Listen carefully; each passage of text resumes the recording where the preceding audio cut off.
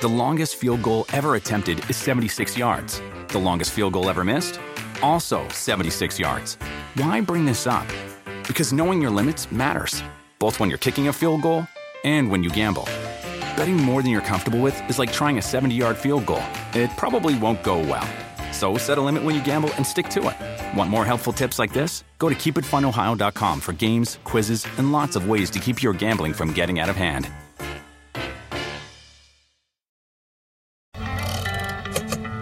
Darlington is supposed to be the meanest racetrack. This is Darlington International Raceway, the granddaddy of them all. This oval produced victors of uncommon valor. Cale Yarborough and Dave Pearson are moving to a showdown. People talking about it too tough to tame, and I said, if anybody's going to tame it, I'm going to try to tame it. Bill Elliott has won an additional $1 million. The Lady in Black has held up well. With all her southern spellbinding charm, this is a lady you'll never forget.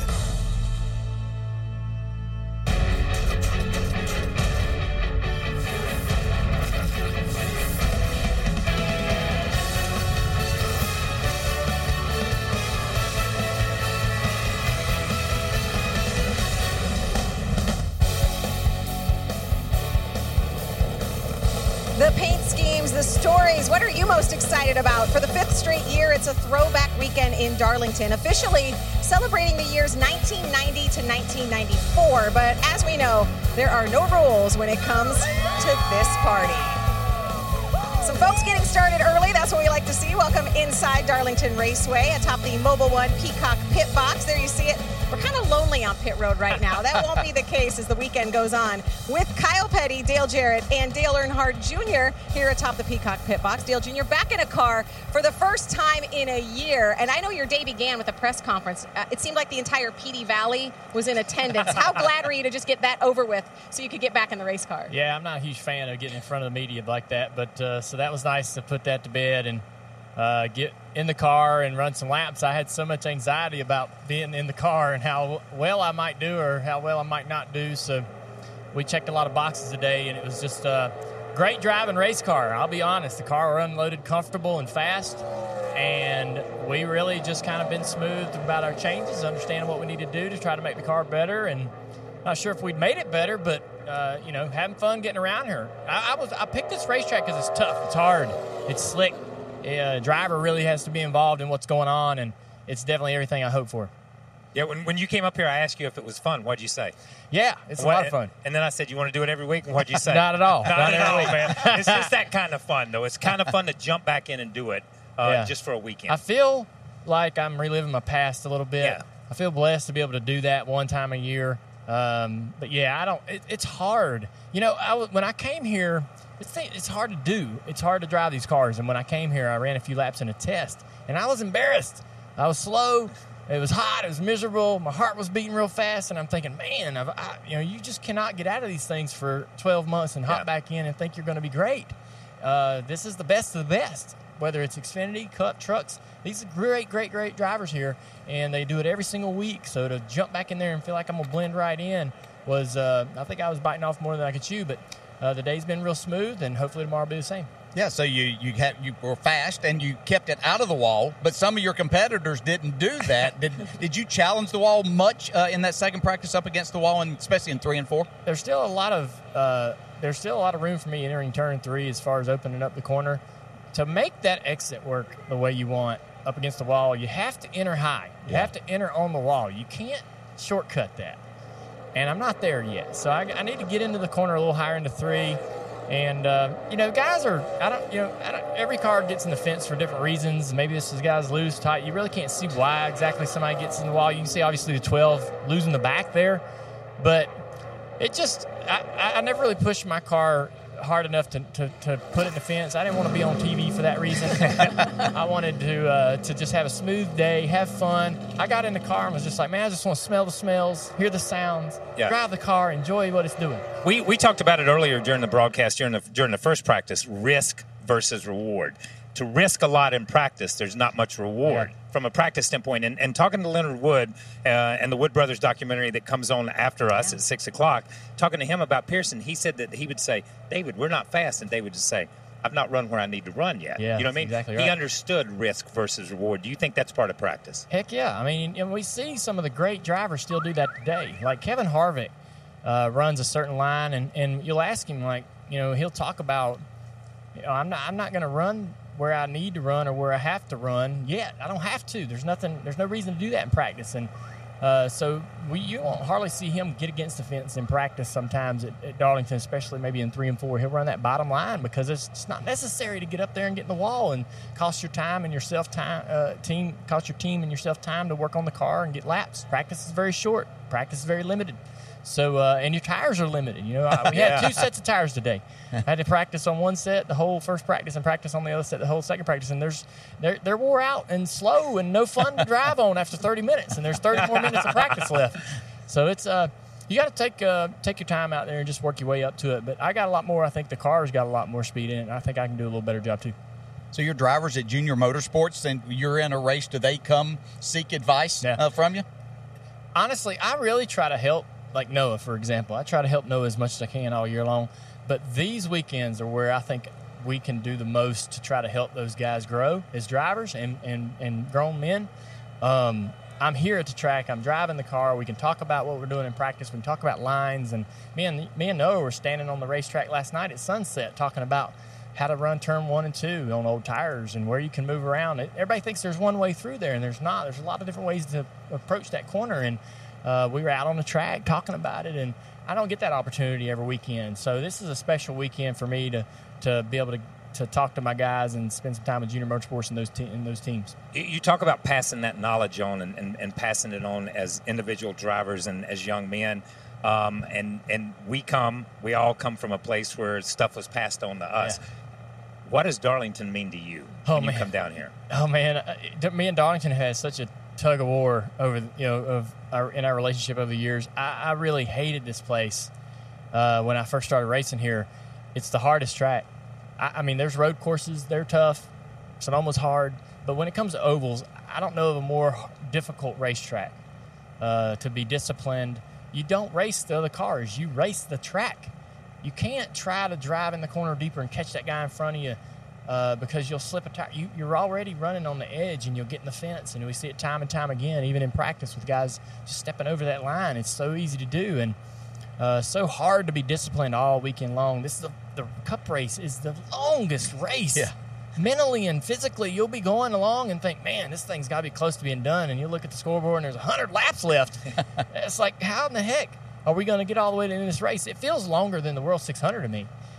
Just a very hard, grueling, tough event that's hard on the cars, hard on the drivers. And so for a long time, I dreaded coming here. And I had awful results because of that. My attitude was bad, and the results were bad.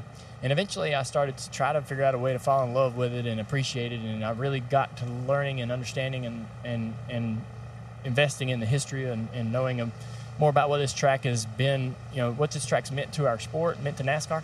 And then I started loving it. We obviously, Throwback Weekend helps a lot. How much fun is that? All these cars and teams really, everybody buying in on that and making that so special makes this place even cooler. So I love coming here, and here I am trying to drive around this track. When I in 02, 03, 04, dreaded this race, dreaded it, and now I'm picking it. It was the only one I'm going to run this year of all the racetracks, right? So what made you pick your paint scheme for this weekend? This paint scheme is the paint scheme really is from Dad's first race at Charlotte in 1975. He drove a Dodge owned by Ed Negree. Ed Negree drove that car on the circuit, and it was sitting in the back of the shop. Norman, Ed's son, and Dad were friends. Dad said, man, you ought to talk to your dad, Norman, about letting me take that car and me and you go race it in the World 600.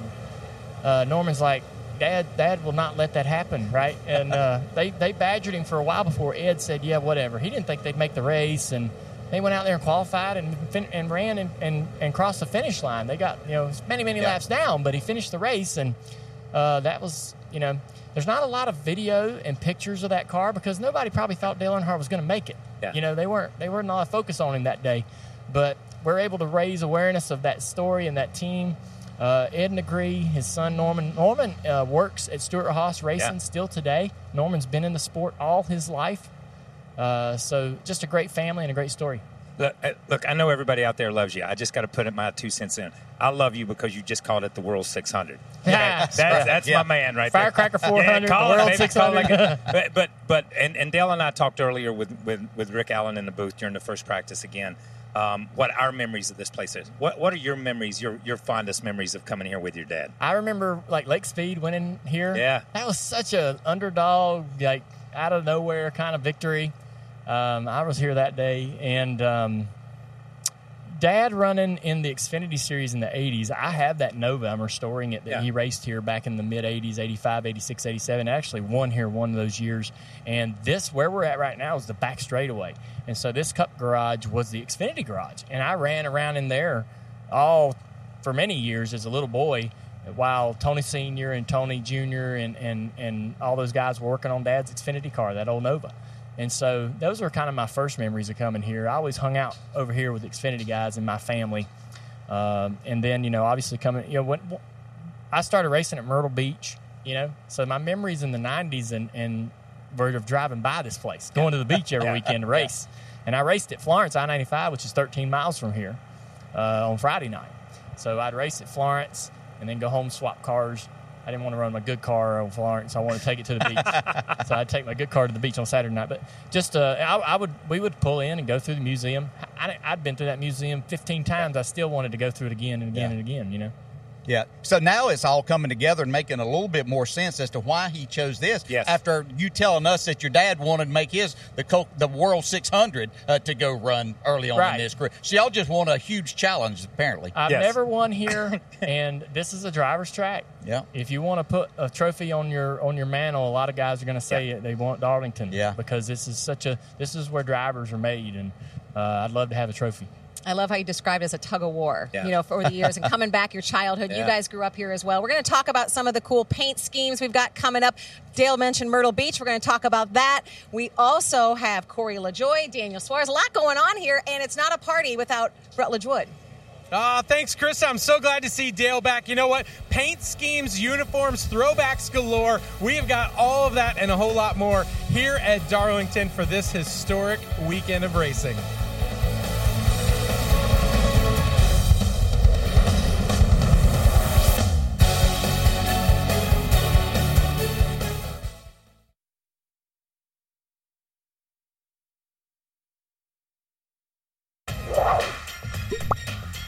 The year was 1990, and the 80s were finally over.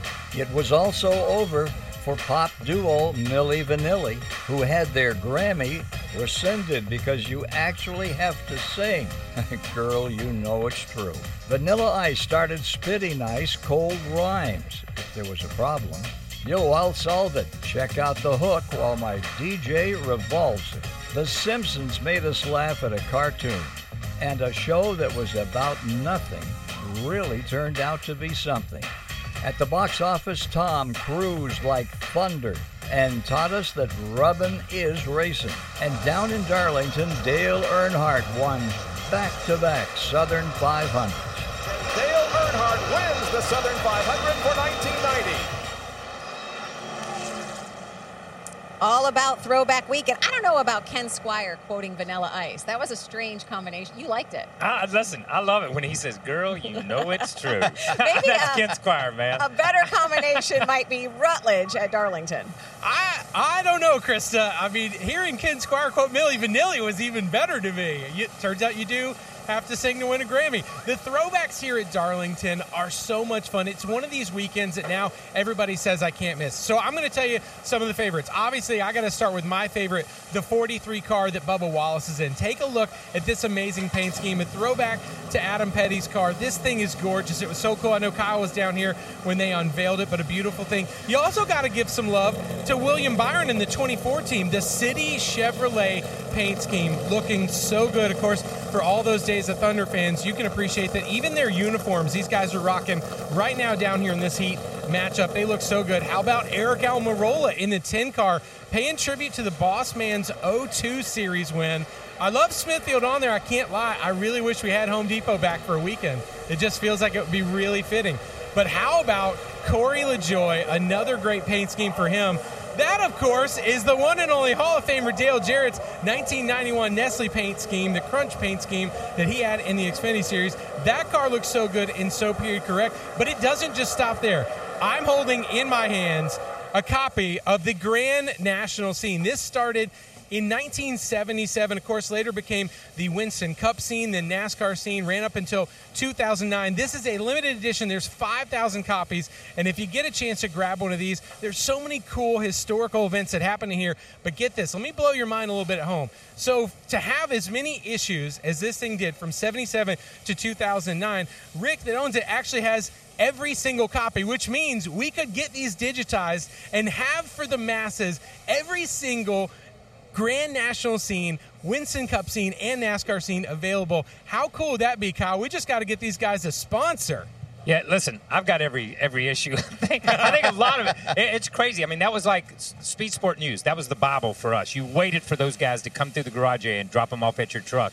Even though you might already know what the news was, you wanted to read it. You wanted to see what happened. It was a cool piece of what our sport was at that time. Yeah, absolutely. I got a bunch of those at home. Probably not every issue, but pretty awesome to see them come out with a commemorative issue. Putting David Pearson on the cover of it, a man who's tamed this racetrack many, many times. Yeah, you know, one thing they had to do, too, the fans actually had to write letters in, to send in, and they would be in there. Imagine writing a letter. I love it. It's the details that make Throwback Weekend so cool like that. Of course, South Carolina is right in the heart of stock car racing. NASCAR's top division has raced at 10 different tracks in this state alone. One of those is next on our 50 States in 50 Days tour. One of Dale Earnhardt Jr.'s favorites, like he said, Myrtle Beach Speedway. Since it first opened in 1958, some of NASCAR's most legendary names have raced on this half-mile short track. Among them, Dale Jr. and Ned Jarrett. They both got their first NASCAR-sanctioned wins at Myrtle Beach. Now, its signature event is the Myrtle Beach 400, which takes place the weekend before Thanksgiving. And its reigning track champion is Justin Milliken. In 2017, Justin was involved in a non-racing accident that ultimately claimed the life of fellow racer Terry Evans. Justin came back to win the title and continues to race in honor of his friend. Myrtle Beach Speedway, just a little bit down the road, and you were saying that's kind of a track that helped raise you, Dale. Absolutely. That's for whatever reason, that was the track that I chose to go race and learn at, and we raced at Myrtle Beach Speedway for 4 years. And I wouldn't change a thing. I mean, I miss it terribly. There's some video right there of our first late model win. And old Bobby Wellman, big spring chassis out there trying to beat them coilovers. But dang, look at it. It's a wore-out track, just same as Darlington. Just slick, rough on tires. And I'd never been so thrilled to get a win. That's cool. You know, holding the checker flag in your hand, I'll never forget that. Yeah, well, back before it was asphalt, and we saw there with my dad, it was a dirt track in 1959. There's a story, and I'll get through it quickly, but so my dad was getting into the Cup Series, and it was the Grand National Series at the time. And so Junior Johnson had a car that he wanted to buy, and so there were 2 races, Myrtle Beach, and then back at Charlotte Fairgrounds. So they ran back-to-back, Saturday and Sunday. They paid $950 each to win. Now, my dad hadn't won in the Grand National Series at this particular time, but he felt like that, so that was $1,900. Junior Johnson was asking $2,000 for this. My dad said, okay, well, I've got $100. But the banks were opened on Saturdays until noon back in 1959. So he had to wait till right at noon. He kind of stalled Junior. Junior had no idea what was going on. And so he writes this $2,000 check to Junior and then has to go win the 2 races. So he writes the check. They load up the car, drive to Myrtle Beach. He drives the race, and he wins the race at Myrtle Beach. So he's got half the job done. But in doing it, they used to be, y'all know that they used to wrap the steering wheels, and they would do it with a black electrical tape. And so you'd have to wrap it in the proper way, especially on dirt tracks. And then he said there were big holes in the track. Anyway, it was wrapped the wrong way. So as he was turning and fighting this car in the corners and in these, it was tearing the skin right off of his hands. So his hands were bloody. And so has to go to Charlotte next day to race. He races. He could only get through about half the race. Junior Johnson, by then the word was getting around. And so Junior actually got back in his own car and went on to win the race. And so my dad won the 2 and was able on Monday morning to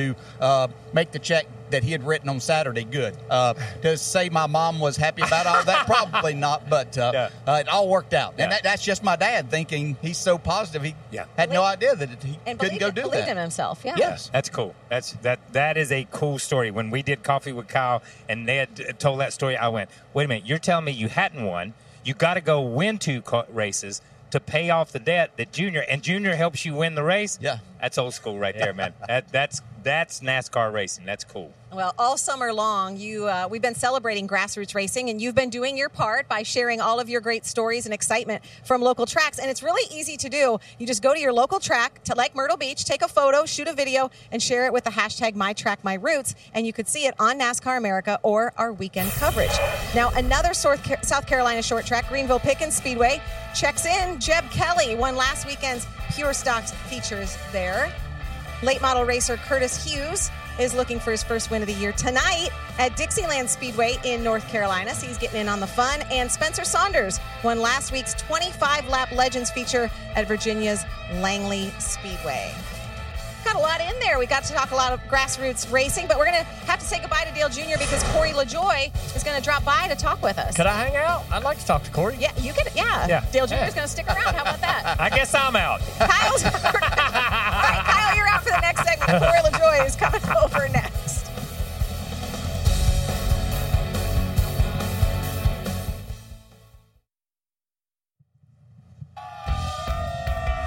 It is definitely a party in Darlington, the official throwback weekend of NASCAR. This year, Darlington Raceway honoring the early 90s. That's when Dale Jr. and I graduated from high school. That's when Corey LaJoy was born. Putting it all in perspective. Yeah, 91, right? 91. Corey LaJoy joining us now at the Peacock Pit Box. And we gave you a little teaser there before the break. You're wearing a Dale Jarrett fire suit. Did you know he had that? Had no idea. I don't even know where they dug this thing up from, but it actually fits pretty good. Hall of Fame. Yeah. That's awesome. That's where they got it. No, somebody had it. But yeah, man, I was surprised it fit pretty good. Yeah, I knew I had a couple. I still have one at my office. I assume I do, but I don't think that's Maybe the one not from anymore. there. Yeah, but I might have to actually race in good. this thing. Brings back a lot Sunday of memories. night. Yeah. A lot of good things happened with that sponsor. I told this story earlier, we were very popular in the garage area because every week You would right. bring candy and ice cream. And we had, they literally put a bin outside our hauler. And if you couldn't find your crew member, you just came over to the 32 hauler because they were probably over there getting candy or ice cream. So for a couple of years, it was a fun place to be. Unfortunately, we don't have any Nestle Crunch bars, but we do have all the Corvette parts that you can possibly find at CorvetteParts.net There you go. this weekend. So shameless plug there. And the scheme looks awesome, and it's the least we can do to give an ode to you, DJ. It was one of my favorite cars just growing up. It was one of the most iconic Busch cars back in the day. That was a little bit creepy. I don't know what they were doing there. Yeah, I don't know. That's a little creepy to me. I can't believe how bushy Dale Jarrett's mustache is. So we got half Corey, his half mustache Dale. is on another level that I probably will never be able to get mine to. So, nor will it ever achieve. I can promise you that. I don't know about that, but we talked about earlier. That's what early '90s. Your dad and myself. Jeff Gordon came along and had much. Everybody pretty much had long hair and a mustache, and that's kind of what we did during that time. So, Corey, you came over to the bus last night to talk a little bit, and you told me this amazing story, and I was wondering if you could share it with us about you almost became a full-time crew member in the Cup Garage not a long time ago. Yeah, it was only 4 years ago. Yes, that was I was going to try to condense it because it's a pretty long story, but 2014, all my driving opportunities had dried up at the time, so I was flying out west to crew chief of K&N West Car for David Mayhew.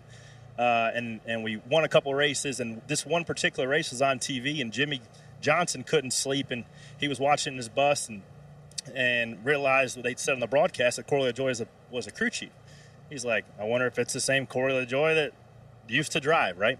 So Jimmy texted me, hey, man, is that what you want to do? And I was like, well, not really. I like to drive because you don't have to work near as hard and you make a lot more money.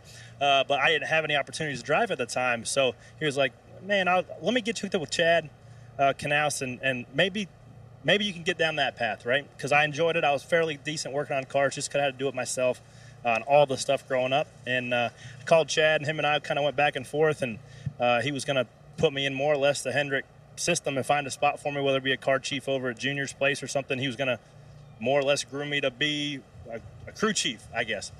And I wasn't quite ready to jump in with both feet. I always had one foot left because I knew what I was able to do behind the wheel. I just felt like I never got that opportunity to show it. And I slept on it for a couple weeks, and I finally called him back. I'm like, hey, Chad, I appreciate the opportunity, but, man, I really think I still have a little bit of hope to drive one of these things. And, man, who would have thought 4 years later I'd be starting the Southern 500 with a Dale Jarrett scheme. You know, it's crazy where life takes you sometimes. But man, there was a bunch of watershed moments in my career, and that was one of them where I just didn't want to give up that dream of driving in the NASCAR series. Wow. So not everybody watching may not know exactly your family history of being in this sport, and so you've been around it all your life. Yeah, obviously my dad was a two-time Busch Series champion. Randy, he was very successful, but you know, it's almost backwards in the sense where people just assume that since my dad was a successful race car driver, just like you, Dale, he didn't set me up with the nicest cars or the best, the smartest people. He made me work for it and claw for it and really build that passion myself from the ground up. So I definitely cherish that, and I wouldn't be here doing what I'm doing, getting paid to drive around in circles, if it wasn't for him instilling that hard work and that work ethic down. That's the only thing that's kept me around in this garage, is just trying to relate and be personable to all the people in the garage. So that's one thing that I've always thought a lot about you, is you've worked on the cars you drive. You make those cars better when you work on them. Do you have that same ability in the Cup garage today? It's not the same as drivers in the Cup Series don't have the opportunity to work in the garage with the car and go to the shop. Do you still have physical hands on your car? No, they don't particularly let me get in there and work on it, because obviously they have the checklists, and if I do something in the interior cockpit and I mess up, it's the interior guy's problem. But I think you're as sort of respected for your ability to drive as much as you are for your ability to build a car, set up a car, create a fast car. You were that crew chief on that K&N team, dominating for a reason. So how hard is it to sort of be hands-off at this point? It was hard in the beginning, just because there was people to do those jobs that I've never worked with or been in those situations where there are people way more qualified than myself to do a job. And it took a little bit for me to back up, but on the flip side of that, it also helps me behind the wheel, because I know where to fine-tune and help my crew chief dial in, whether it's, it's just way more in tune than just loose or tight. Right, because that's not a whole lot to work with. If I can tell them, man, we need to lower a race track bar, put a little more wedge in it, I kind of know the mechanical side as well as the driving side. And usually, whenever we don't unload particularly close, Randy and I can get that thing dialed in pretty close, just because we don't have a lot of resources to work with compared to the big teams. So we have to be really efficient with our changes and be smart whenever we do make changes. So we've been talking all day about how difficult a racetrack this is. Where does it rank on your scale? Damn near close to the top. Man, this will separate the men from the boys here. Yeah, it's one of my favorite racetracks. Anybody you talk to says how much they love coming to Darlington, just because it's so unique, and it's really the only track that we have left on the schedule that's slap wore out. And you're sliding around and you're hanging on, and you have to your marks move throughout the course of the run because your tires are getting hot and they're getting worn out, and the pace slows down so much that you're changing, and the grip level changes every corner. So you have to be on your toes, and both of you here, if you drive into turn 3, 2 car lengths too early, or sometimes even 1 car length too early, you're going to get sucked in the fence. So you have no time for a lapse of judgment here at Darlington, and that's, I think, what everybody loves about it. Yeah. Well, do something for us this weekend when you're out there. Kind of remember channel that dream that you held on to. You're driving at the Southern 500, like you said, in a Dale Jarrett car. That's pretty cool. I got to pinch myself sometimes, just like when you go to places like the night race at Bristol, or when you come here, in the sun setting at Darlington, South Carolina, you're like, I am a driver in the Cup Series. Like, this is dang cool. Yeah. And 4 years ago, when I was flying out west to Bakersfield every other week, that wasn't an option for me. So it's pretty cool to see what has God's moved in my life to put me here. And the blessings and the people that he surrounded me with, it's really cool. We're going to have fun watching you on Sunday. And the car looks great. Thank you very much. Yeah, I appreciate you doing that. Yeah. And fitting in that uniform pretty good. I wish I could still fit in it. I'm going to give that thing a heck of a ride Sunday for you. Awesome. All right. That's awesome. Thanks for coming by and joining us. And Dale Jr., we're going to let you go unless I know you've been sticking around, hanging out. I'll take off. All right. So best of luck to you, Dale, tomorrow. Thank you. And to Corey on Sunday. When we come back, all right, we have heard Ken Squire today quote Vanilla Ice, Milli Vanilli, and Bobby Brown. What is next?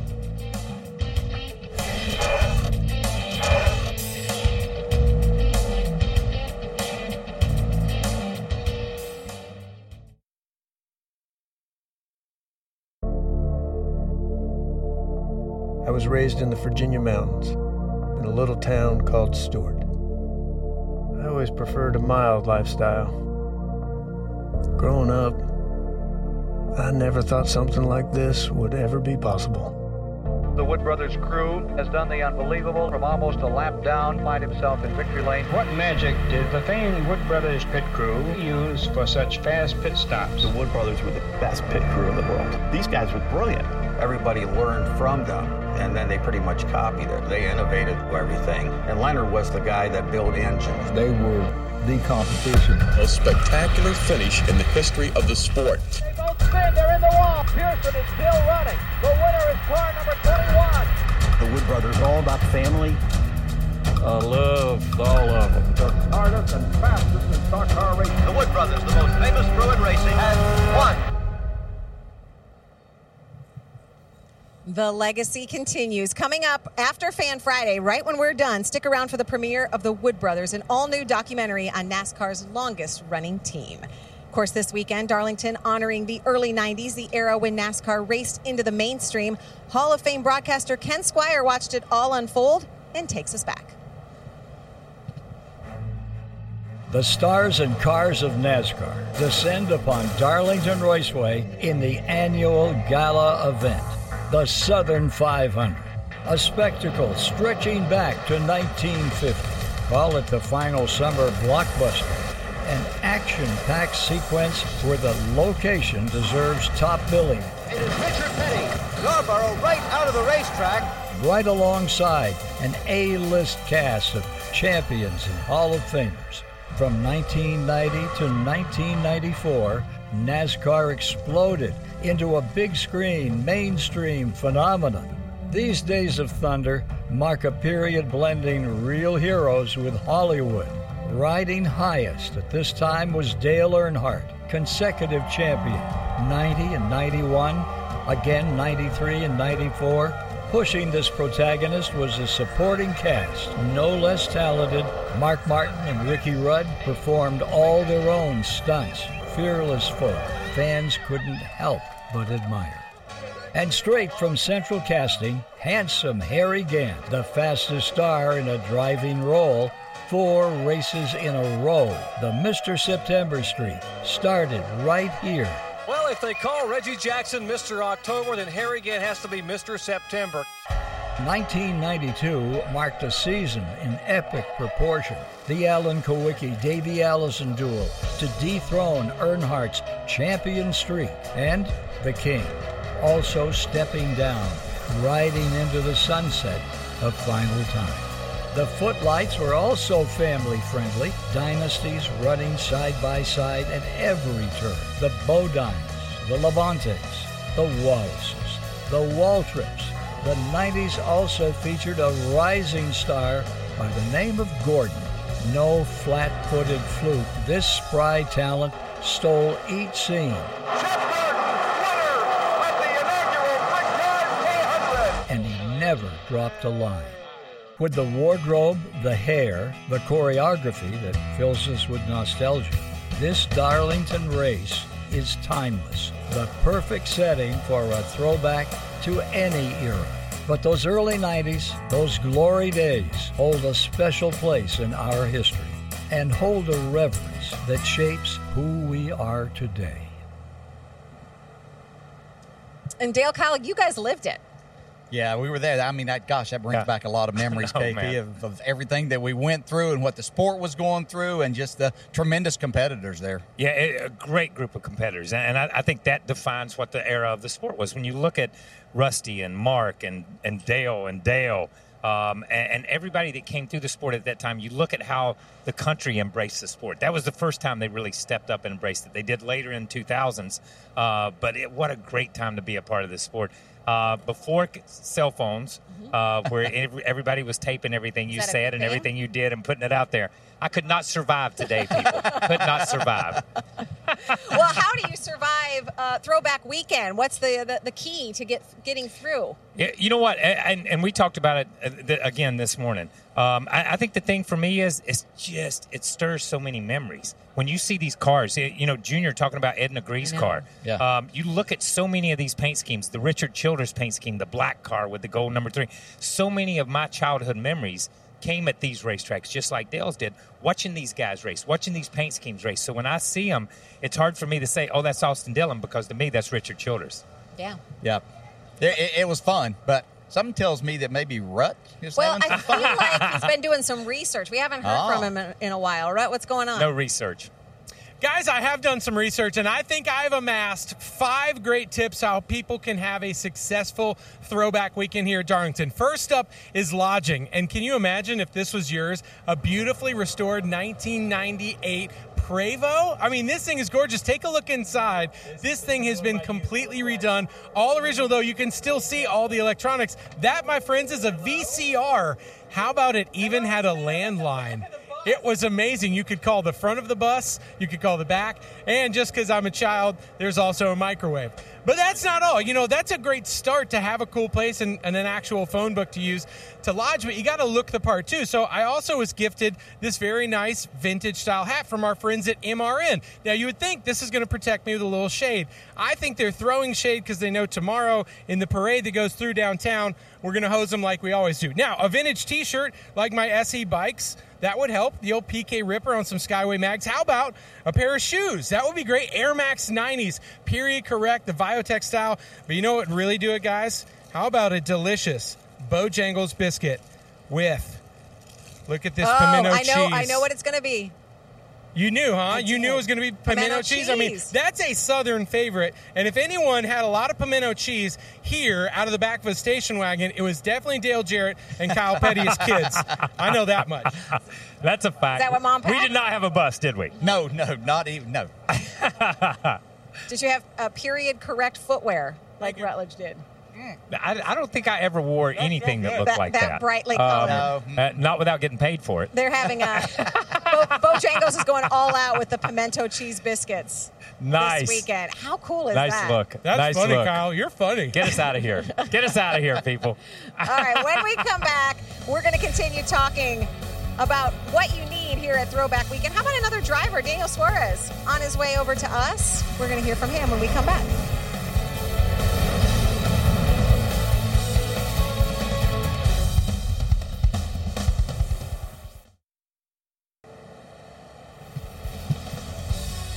That's a live picture of the Monster Energy NASCAR Cup Series garage. We are more than 1,500 miles from Monterrey, Mexico, but the fans there are certainly going to be cheering for Daniel Suarez this weekend. And if you want to find him, his car looks like Tony Stewart, the boss's 2005 championship. That's pretty cool. Yeah, definitely is very cool. Really very fortunate to have the 2005 Penske championship Penske. So it's been very cool. The whole process of getting to this point, because it's not just myself. Eric Almirola has one of the paint skins of the championship, as well as Clint Boyer. So I feel like we have a lot of history in Stewart Haas Racing right now, and definitely having fun with that. And I want to ask you the history question. You talk about the history of that team.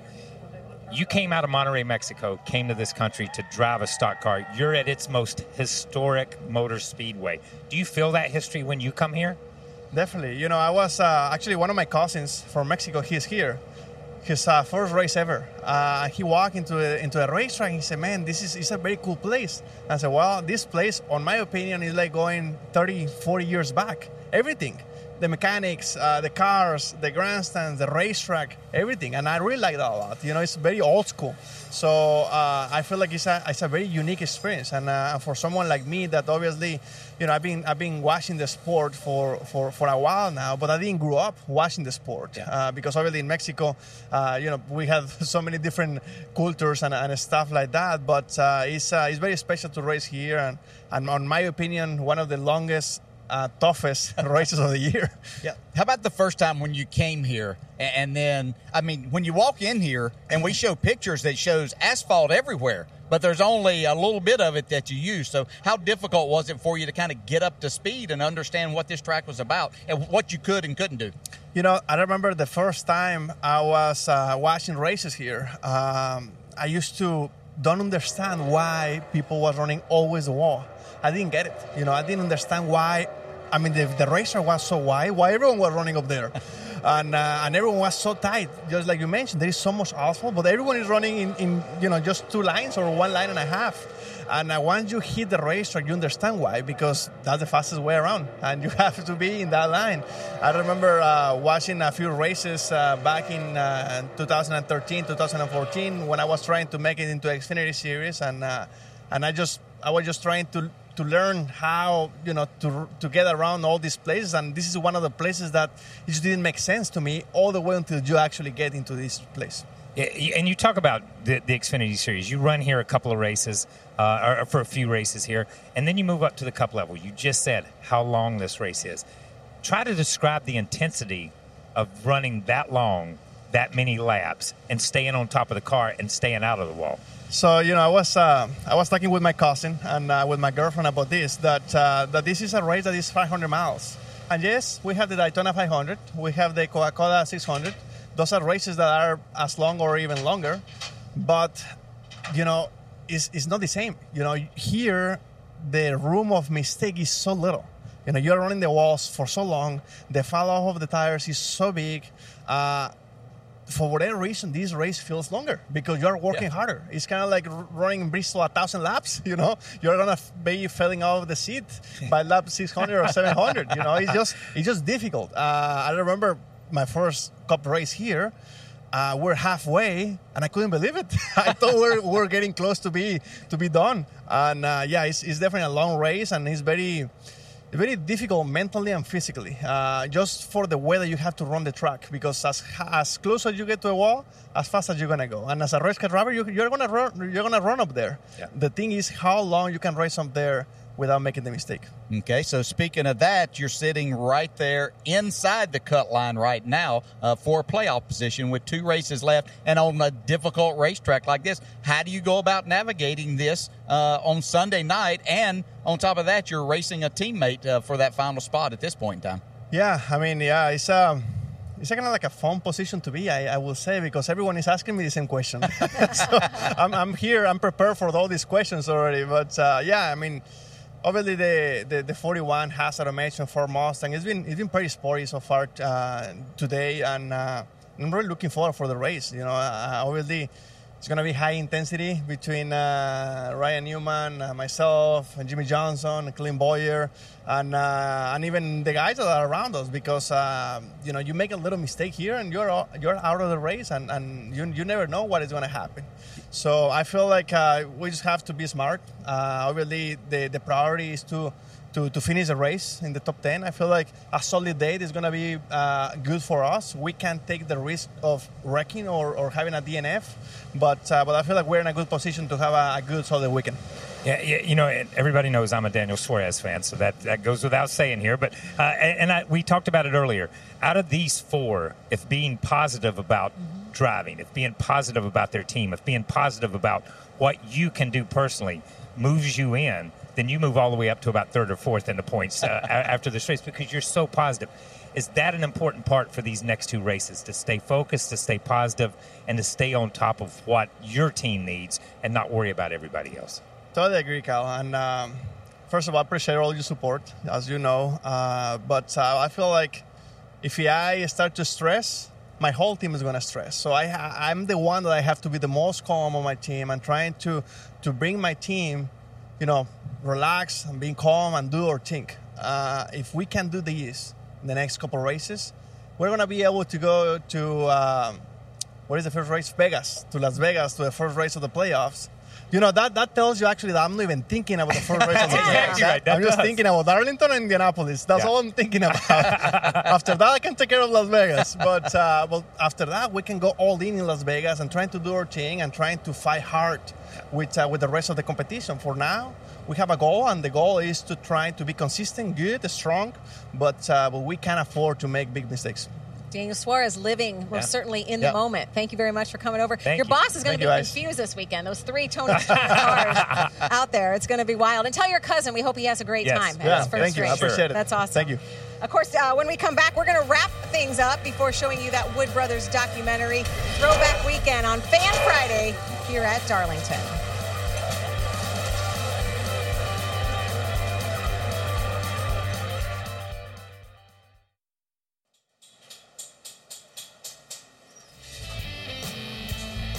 Welcome back. Coming up next, it's the premiere of The Wood Brothers, an all-new documentary that chronicles the story of one of racing's most historic teams. What do you guys think when you see this car in the garage? Oh, to me, this is my favorite, just because of the history and what it means. Goes back to Glenn Wood and his his only time to race here back in 1957. So, they've bought in since this started a few years ago here, every single time with uniforms, the paint schemes, everything. And I think it's probably really special to Kyle and I because this is the team that got both of us our first win in the Cup Series. Yeah, so it's family. It's family, and we're family connected through the Wood Brothers, through Glenn and Bernice and Kim and Lynn and Eddie and their wives and their kids. But I love this car because that 21 on the door was Glenn's 21. That's the font of his number. That's not the number that Dale run and not the number that I run and the font that we run. That's old school font right there. And Eddie and Lynn and again, Kim and everyone did a great job at this. And this documentary is going to be special. It's really going to be special because they are family. And I think that's what's going to come across as much as what they've meant to the sport and as much as what they've meant to the racetrack. It's the family side of the Wood family that makes them special in that garage area. Nobody else here. There's a lot of history here, but nobody has the history that the Wood Brothers have in this. So it's going to be fantastic, reliving so much of that. Absolutely. Glenn, his brother Leonard, Hall of Famers. We certainly miss Glenn here in the garage, especially here at Darlington.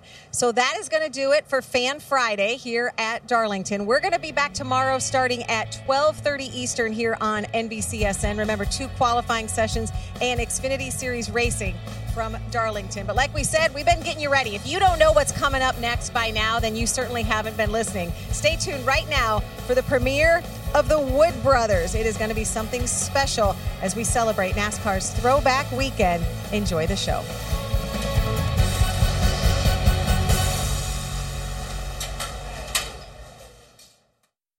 The longest field goal ever attempted is 76 yards. The longest field goal ever missed? Also 76 yards. Why bring this up? Because knowing your limits matters, both when you're kicking a field goal and when you gamble. Betting more than you're comfortable with is like trying a 70-yard field goal. It probably won't go well. So set a limit when you gamble and stick to it. Want more helpful tips like this? Go to keepitfunohio.com for games, quizzes, and lots of ways to keep your gambling from getting out of hand.